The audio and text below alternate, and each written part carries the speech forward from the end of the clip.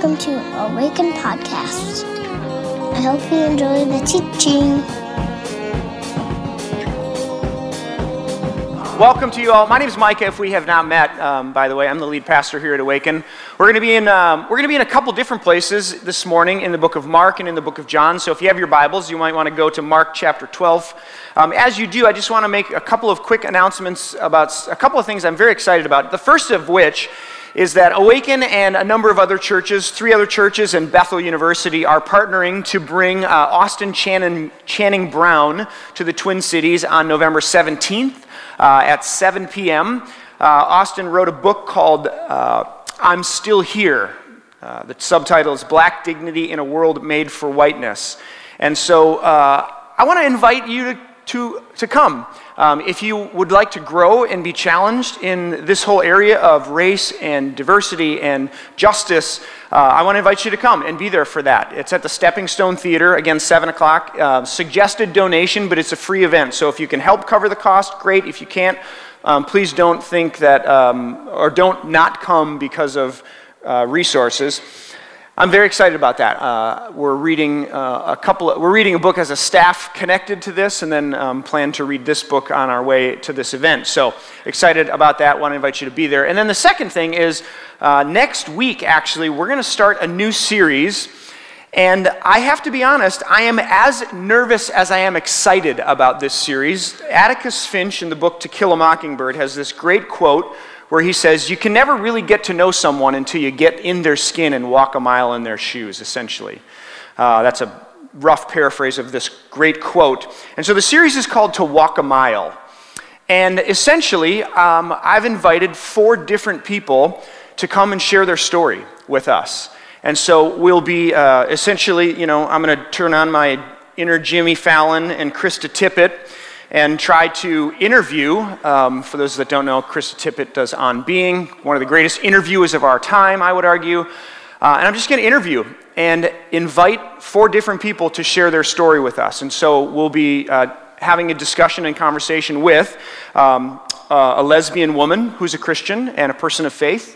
We'll be asking a gay man who's a Christian and a person of faith to share their stories about what it's like being gay and a Christian. And that journey of walking that out, we'll be having a conversation with an African-American man and asking what is it like to be black in America and to be a man and black in America. What's been your experience like? And then a biracial couple and asking them to share their journey about being a biracial couple and all of the nuance of that and what it's like to raise a son.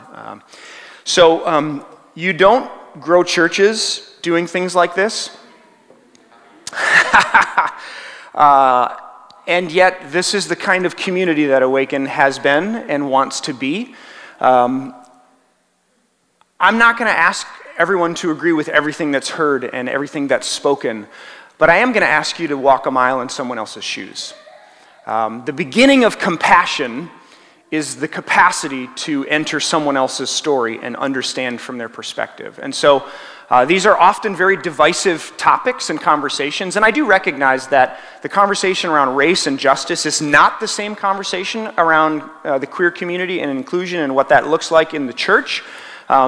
These are not the same conversations, though they are related, but they're often really divisive. And one of the ways that we, I think, attempt to sort of temper the tone and in the room is to say, share your story. And so as a pastor, I'm going to invite us as a community to really walk a mile in somebody else's shoes. So I'm as excited as I am nervous about that, and I've been listening to all the interviews I can to try to be a good interviewer. So I would invite you to pray for me. I would really appreciate your prayers, but also the people that we've invited to do this. This is a really, really giant ask that I have made and that you all have made on without knowing. And so these people have said yes to a really risky endeavor. And so I just ask that you pray for the next 4 weeks, that God would surprise us and be near us in ways that maybe we didn't anticipate. Does that sound good? Okay, to walk a mile next week, everybody. okay, let's finish this series. How about that? We're closing a series called Mastering the Art of Living this morning, and we've been in this for the last 3 weeks. Comes from a verse in John where Jesus says, I've come to give life to the full. One author, one translator says, actually Eugene Peterson, may he rest in peace, who's gone to be with the Lord, said, I came, he translates this verse, I came so that they can have real and eternal life, more and better life than they have ever dreamed of. So Jesus' claim is that he comes to show us what it looks like to be human.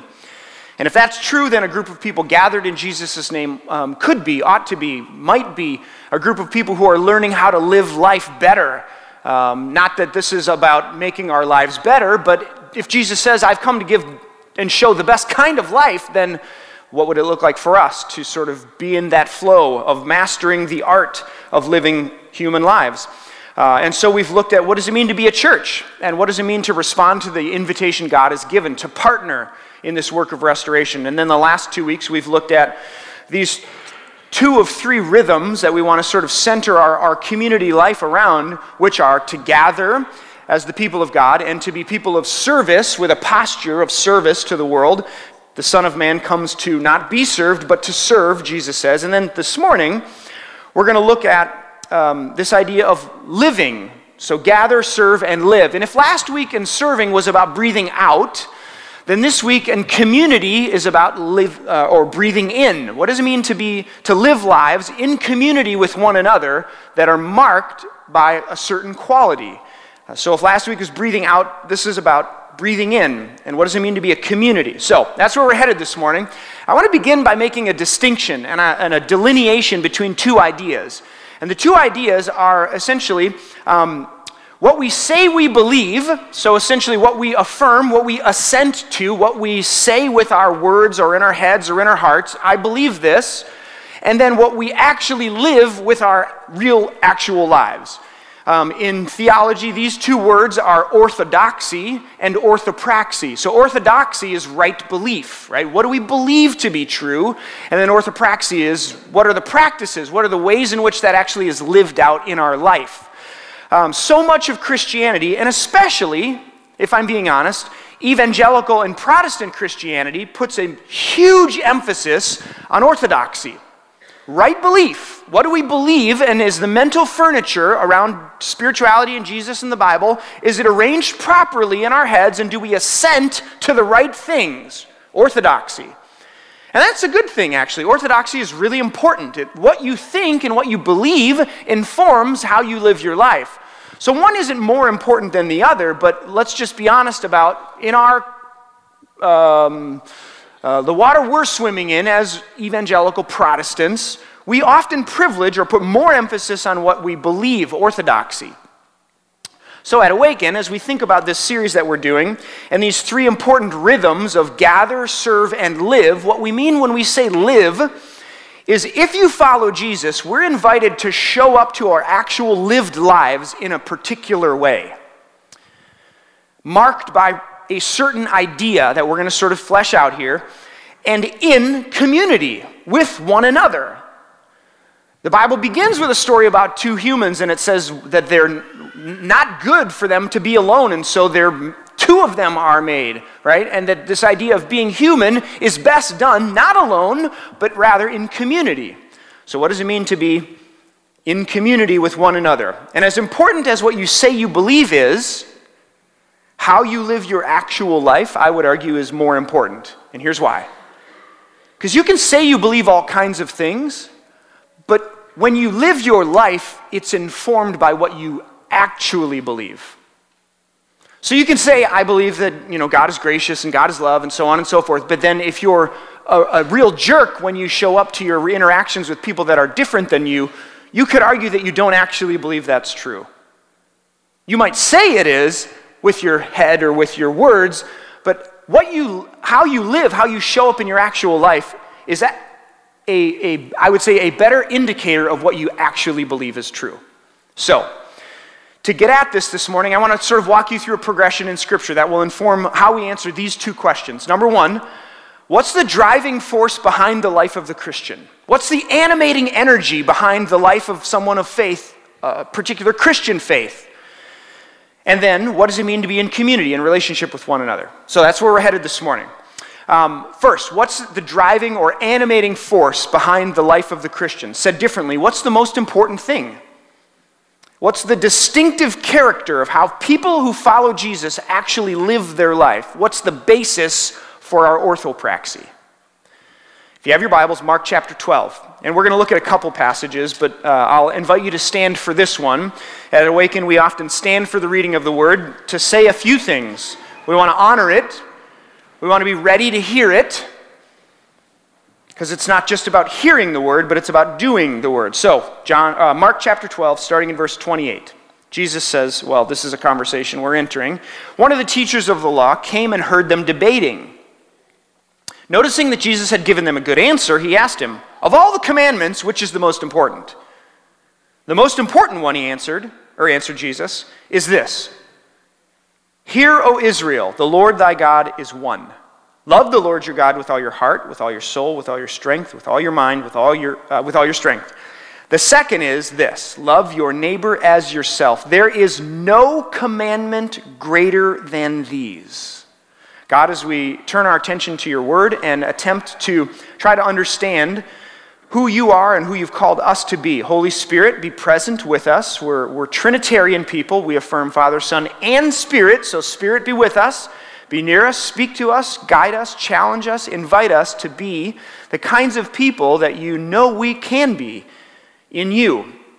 So that's our prayer, that's our hope. In the strong name of Christ, the church said together, Amen. Please be seated if you will.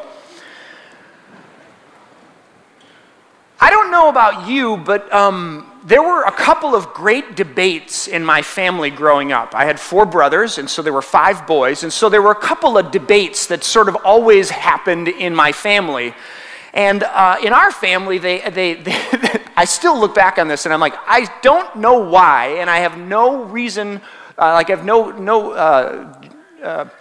the word I'm looking for? I don't know why we always yelled and screamed and fought about this, but for us it was about who the sugar keeper was and who the milk keeper was.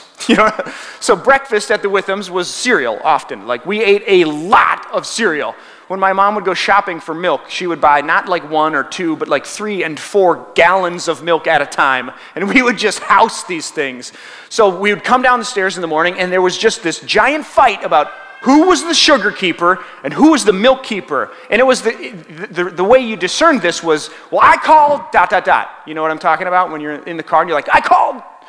So you'd come down the stairs and the first person to say, I call sugar keeper or I call milk keeper. And basically that just meant that like you got to keep the sugar near you during breakfast. That's all. And when someone wanted the sugar, they had to ask you for it. So maybe it was a little bit of control and you felt like you were in power, if you were the sugar keeper or the milk keeper. But the great debate of the Witham household around breakfast was who was the sugar keeper and who was the milk keeper. This question that we've entered into in Mark's gospel is one of the great debates of Jesus' day. This is not a surprise for a first century Jewish rabbi, for someone to say which commandment is the greatest.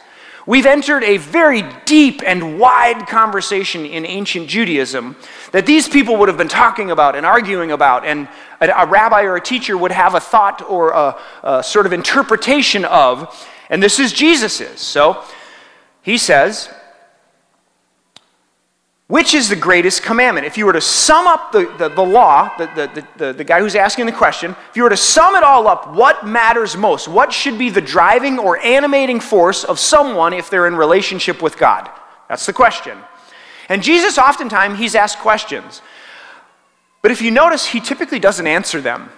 Read through the Gospels sometime, and when Jesus is asked a question, usually it's coming from a place of skepticism or someone who's trying to trick Jesus or catch him in a trap so that they can use it against him. And often Jesus skirts the issue and actually kind of goes around it.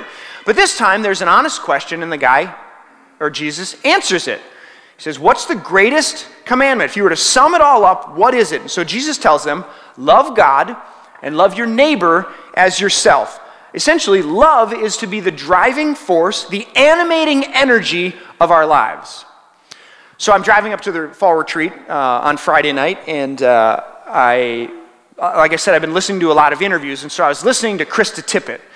She does On Being on NPR, and she's fantastic. It was an interview with Ta-Nehisi Coates, who wrote We Were 8 Years in Power and the other book, Between the World and Me. And there's this point along the way when they stop for sort of a commercial. Do you know what I'm saying? And so it's, this episode sponsored by the Fetzer Institute. And usually I don't listen to these things, but this one caught me by surprise. This is a quote. This episode is sponsored by the Fetzer Institute. Helping build the spiritual foundation for a loving world. Fetzer envisions a world that embraces love as the guiding principle and animating force for our lives. A powerful love that helps us live in sacred relationships with ourselves, one another, and the natural world. I would only add to that, helping us live in sacred relationships with the divine, ourselves, one another, and the natural world. So here's some organization, some institute out there who totally gets it. That love is to be the animating energy of the people who, who are a part of this organization, but also somehow they've gotten onto this stream that love is to be the animating force, the animating energy for the people of God. Jesus then takes this command, right? He says, what's the greatest command? Love the Lord your God with all your heart, soul, strength, and mind. Love your neighbor as yourself. This is to be the animating energy behind everything you do. Jesus takes it a step further in John chapter 13, verse 34, where he writes this. Simon Peter, should be 34, not 24. So John chapter, and if we had another hour, we would get that right next time, but we only have one. So John 13, 34 and 35 say this. A new command I give you. Love one another as I have loved you, so you must love one another. By this, everyone will know that you are my disciples. How? That you love one another. So Jesus says, here's the greatest commandment. If you could sum up all of the 613 laws of Torah, sum it up, this is the one that matters the most. If you don't have this, you've missed the whole point. Then he says, I'm going to take it a step further.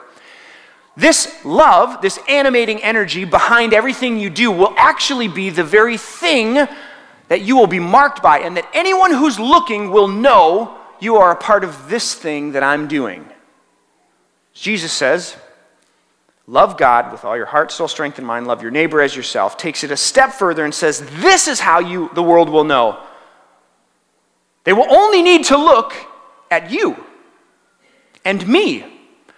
Essentially, Jesus is saying that the world will know who I am and what I'm about by the church's witness.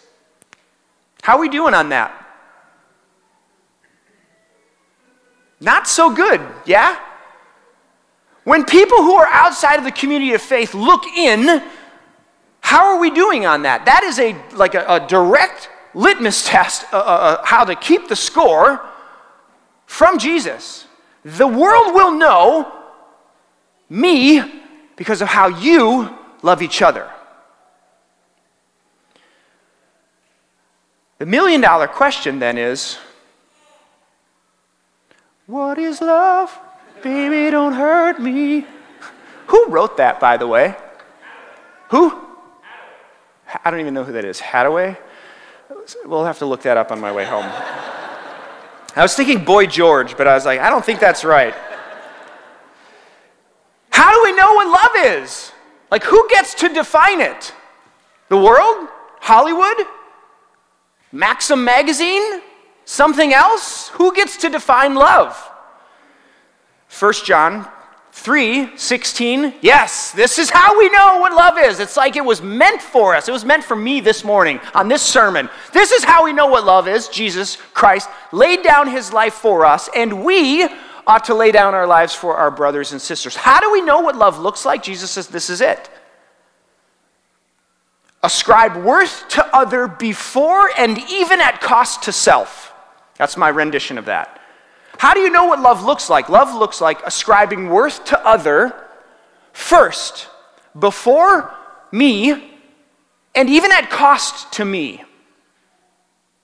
How do we know what love looks like? It's Calvary. It's sacrifice of myself for the other, first and foremost.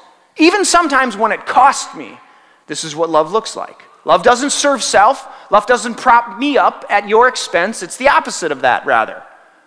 Love comes under. Love empowers. Love lifts up. Love sacrifices my own needs, my own desires, my own well-being even for you, and you for me. This is what love looks like. So, to recap, we say at Awaken, we think that part of mastering the art of living, the best kind of lives, includes being a part of this thing that Jesus has called the church, and clarity around why we exist, this partnership that we've been invited into.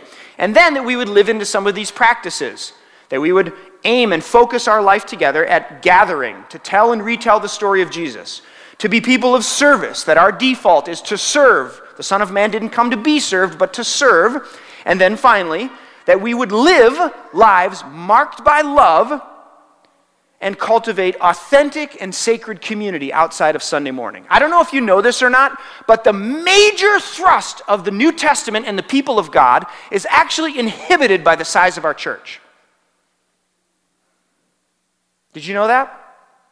Like what the whole New Testament is inviting us to, authentic, relational community where we know each other and spur one another on to good deeds, where we submit to one another, where we challenge one another, is inhibited. It's impossible by the size of our church. Not a lot of pastors saying that. So what do? It means we have to be all the more intentional about deconstructing the gathering on Sunday morning and making Awaken smaller. From the very beginning, we've always asked, how do we make Awaken smaller? Why? Because community is impossible once you get past about 10, 12, 15, 25 people. You can't do intentional, authentic community where you actually know the people when you get past like 20. When Paul writes and all these one another's that he admonishes the church to in the New Testament, spur one another on, submit to one another, challenge one another, exhort one another, love one another, his assumption is not 500 people. His assumption is a household, a small group of people intentionally living life together on purpose, with intention. So that means we have to work all the harder, if this is true, if it's essential that we live in community to do this thing called the Christian life. How do we do that? Programmatically, there's all kinds of ways we're doing that at Awaken. So allow me to just give you a brief commercial. Life groups is our major effort outside of Sunday morning to invite you all to get to know each other. So there are 20 plus life groups that meet all throughout the city. These are important because they capture, they make possible one of the major pushes, one of the major moves of the New Testament, or the invitations of the New Testament for the people of God, community. So life groups, 6 to 12 people outside of Sunday who meet together for the purpose of relationship. That you might have people in this church who know what's on your refrigerator door and what those people represent and why those stories matter to you. Covenant groups is another thing we do. 3 to 6 people intentionally gathered around the scriptures and the life that we believe a disciple would live. People who learn how to stop and see God at work in their lives and hear God's voice in their own life, recognize what they bring and respond. Like, this is what we gather around, this curriculum, these ideas. So covenant groups is another thing we do. And I'd like to just say, a new thing that we're starting, if you're here at Awaken and you're relatively new and looking for a place to connect or trying to connect, the second Thursday of every month, starting this month of November, community night. So basically, a gathering of people who are interested in connecting outside of Sunday morning. So there will be games, food, drinks, fun, ballyhoo for all, right? There really is no curriculum or agenda other than meeting new people. So a normal response, if you were to come to community night, is, that was a great conversation. Can I have your phone number or an email? Like, could we continue this? Or let's get together and have coffee later. If you're looking to connect at Awaken and you found it hard, community night, second Thursday of the month, 7 p.m. Put it on your calendars, people. Those are just a couple of the ways we're moving towards this, or trying to create tracks, a runway for you to engage in this. Let me close with this. What's required to move towards community? If we're saying that the Christian church should be marked by love and authentic community where we actually know each other and we're in relationship with one another, we're doing life together with intention, that's true, what's going to be required? And when I say community, I'm just going to give you my working definition of it. You can add or subtract, disagree or agree, but where you are free and unafraid to show up and be fully known and know others. So what is community? Like, there are groups that gather in our culture, our society. They gather around bowling and softball and golf and knitting and tea. What's community? How is it different? I want to suggest that we're talking about something a click deeper than a group, where you're free and unafraid to show up, to take off whatever mask you put on to make it through the day, and to be fully known and to know others. So I'm going to offer a few thoughts as we close, and I'm going to do so by using an illustration, a story that some of you have heard if you've been around Awaken long enough, but it will serve as an illustration for what community will require of us. When I was in college, just graduated from college, I was 22, and recently married. Don't recommend that for everyone. Some, yes, but not all. Recently married, and I had a friend named Matt. And Matt, we were both youth pastors. We were both young and in love and newly married and trying to be intentional about our lives. And so Matt and I decided, let's get together once a week at sunrise, sunset on Alameda Avenue in Lakewood, Colorado. And we would sit in this dirty, like greasy spoon with a waitress named Flo.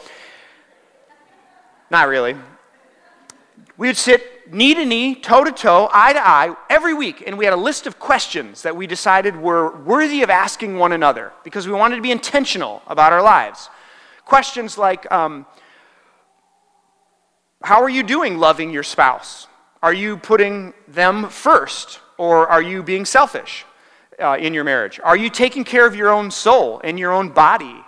Are you ensuring that you're not looking at things that objectify others for your own gain? Are you ensuring that your financial dealings, questions that ensure, like, are your financial dealings, do they lack integrity? So just a number of questions we would ask each other with intention, because we wanted to live certain kinds of lives that are marked by love. So we get to this last question. Micah, have any of your financial dealings lacked integrity?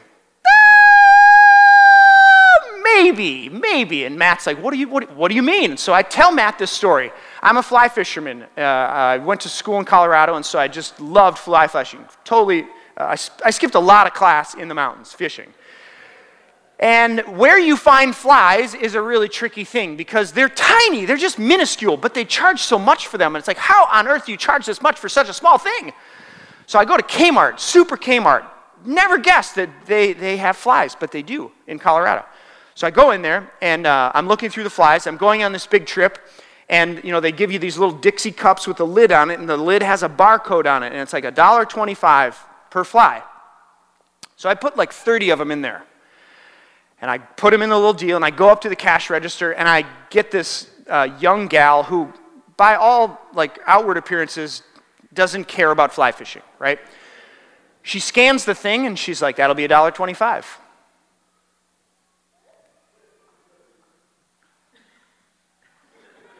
I'm ready with my credit card. I'm like, $1.25, here you go. And I just walked out. Now, what makes matters worse, friends, is I went back the next day. Yeah. I go back, I fill up, I got like 40 flies in there now. I'm like, they're $1.25 for as many as you can pack in this Dixie cup. And I literally, at this point, pause BT Dubs, I am an RA on my Christian college campus. I am a worship leader in chapel. I go back, I double dip. The same gal is working. I'm like, she's my cashier. She scans it, $1.25. I'm like, this is too good to be true. So I paid $2.50 for like 70 flies. At which point, when Matt asked me the question, have any of your financial dealings lacked integrity? I thought, well, it depends on who's asking. So I tell Matt this story, and he's like, Micah, you got to go back. So he essentially challenges me, invites me to go back and like find the cashier and like tell her my Ponzi scheme. Like, how I've ripped off Super Kmart. And so that's what I ended up doing. I took out a small business loan and paid back Kmart for all the flies I had stolen from them. Why do I share this story? When you move towards authentic community where like someone has the right to ask that kind of question of you, and you've invited them into that kind of space, it will require a number of things, no less than these three. Number one, community requires courage. To be able to say, to be able to trust and believe Matt that he loved me and would actually love me at my best and at my worst requires a great act of courage. To trust someone that they're not going to ditch you when you show them your worst. That's a courageous move. And community, authentic community, asks that of you.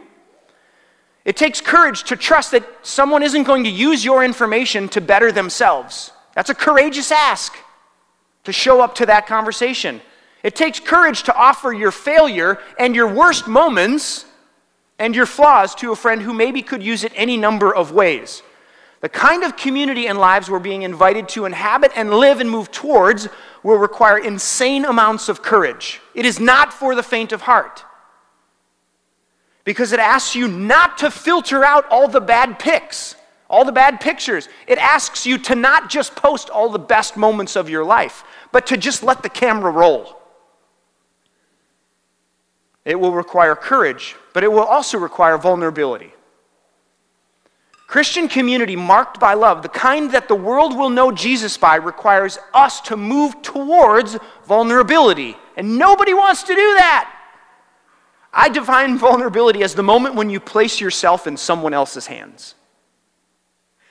When they or we now collectively determine or discern what's next or what's best. When you willingly place yourself in someone else's hands. It's vulnerable. Matt could have done all kinds of things with my story and these actions that I had took, but in this moment, I knew that on my own, I had made a total mess of it, and I needed someone else to help figure out the best way forward. And so vulnerability asks that when it asks you to admit when you've dropped the ball and when you're not living your best life or when you're choosing darkness instead of light and death instead of life. Brené Brown, in a book called Daring Greatly, says vulnerability is not winning or losing. It's having the courage to show up and be seen when we have no control over the outcome. Vulnerability is not weakness. It is our greatest measure of courage. I want to suggest that Christian community, the kind the Bible is inviting you and I to step into and towards, will require courage and vulnerability, and lastly, maturity. This is why churches filled with 20-somethings are a disaster waiting to happen. When there's an elder board and no one's over the age of 35, it's just a ticking time bomb, people. So if you're in the room and you're in your second half of life, this is my endorsement, my ask, my plea. We need you. I need you. I'm 41 and I've lived a little bit of life, but not enough to say, follow me all the time. We need people around us who are mature, who can discern, who have lived life and walked it out and struggled and learned and then can give it to you free of charge so you don't have to mess it up for yourself. But usually the 8s on the Enneagram have to make the mistakes themselves and burn their hands. But either way, we need maturity. When someone places themselves in your hands and they give you control and a seat at the table to determine the outcome of a situation, what is needed is massive amounts of maturity. This is what Paul prays for the church in Philippians chapter 1, that you would be growing in maturity. Matt could have handled my news in all kinds of ways. You know, the classic, I'm going to put this on the prayer chain for everybody to pray about. Because every Christian college has that, you know. Or he could have said, Micah, you're an RA, you're a worship leader in chapel. I'm so disappointed in you. Could have said all kinds of things, but maturity stepped in and entered into my mess and helped me walk out. Maturity reigned in that moment, and it has forever shaped my life. Jesus came and made the claim that he's come to show us the best kind of life. when he's asked the question, what's the most important? He says, love God and love others. And this is how the world will know that you love me and that you're a part of this thing I'm doing, by how you love one another. And that your communities will be marked by sacrificial love for one another. And if community is the places where you're free and unafraid to show up fully and be known by others, then that's what I'm inviting you to move towards. Radical, authentic community where you can fully be yourself, masks off, be loved and welcomed and invited to keep moving towards the resurrected Jesus, who's the only one in the room who has the power, the will, the discernment to invite, challenge, transform, and move us towards who we've been called to be. It's the invitation to move towards the well in the center with others and intention. So an invitation. Wherever you are at this morning, if community, the kind I'm talking about, is not integral and a part of your life or a growing part of it, I want to invite you to move towards that as your pastor. This is a movement towards maturity and growth and adulting. So let's do that together. It will not be easy. It will be messy. People will get hurt. Absolutely. And when we do, we say, I'm sorry. Please forgive me. Help me see what I didn't see. Because this is what maturing, emotionally healthy adults do. So that's the kind of church I want to invite us to be. If you're not interested in that, I'm afraid you may have entered into the wrong place. But if you are, I believe it's life. I believe it's the thing that Jesus invites us to. So, awaken. That's your invitation. Pray with me if you will. God, this morning, as we take just a few moments to think about community and what it means to be authentic selves who show up fully unafraid to be known and to know others. And however small of a group that looks, maybe it's a couple people, maybe it's 4, maybe it's a dozen. For the introverts or the extroverts, discern that. But I pray that you would invite us to move towards whatever we have said no to. Maybe we have PTSD around Christian community.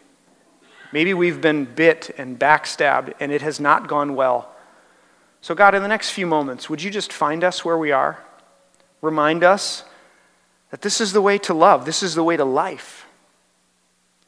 Where we don't have to pretend. Where we can be honest about our strengths and our weaknesses, our failures and our triumphs. And we can share that together in community with one another. So Holy Spirit, move, guide, instruct, invite, I pray.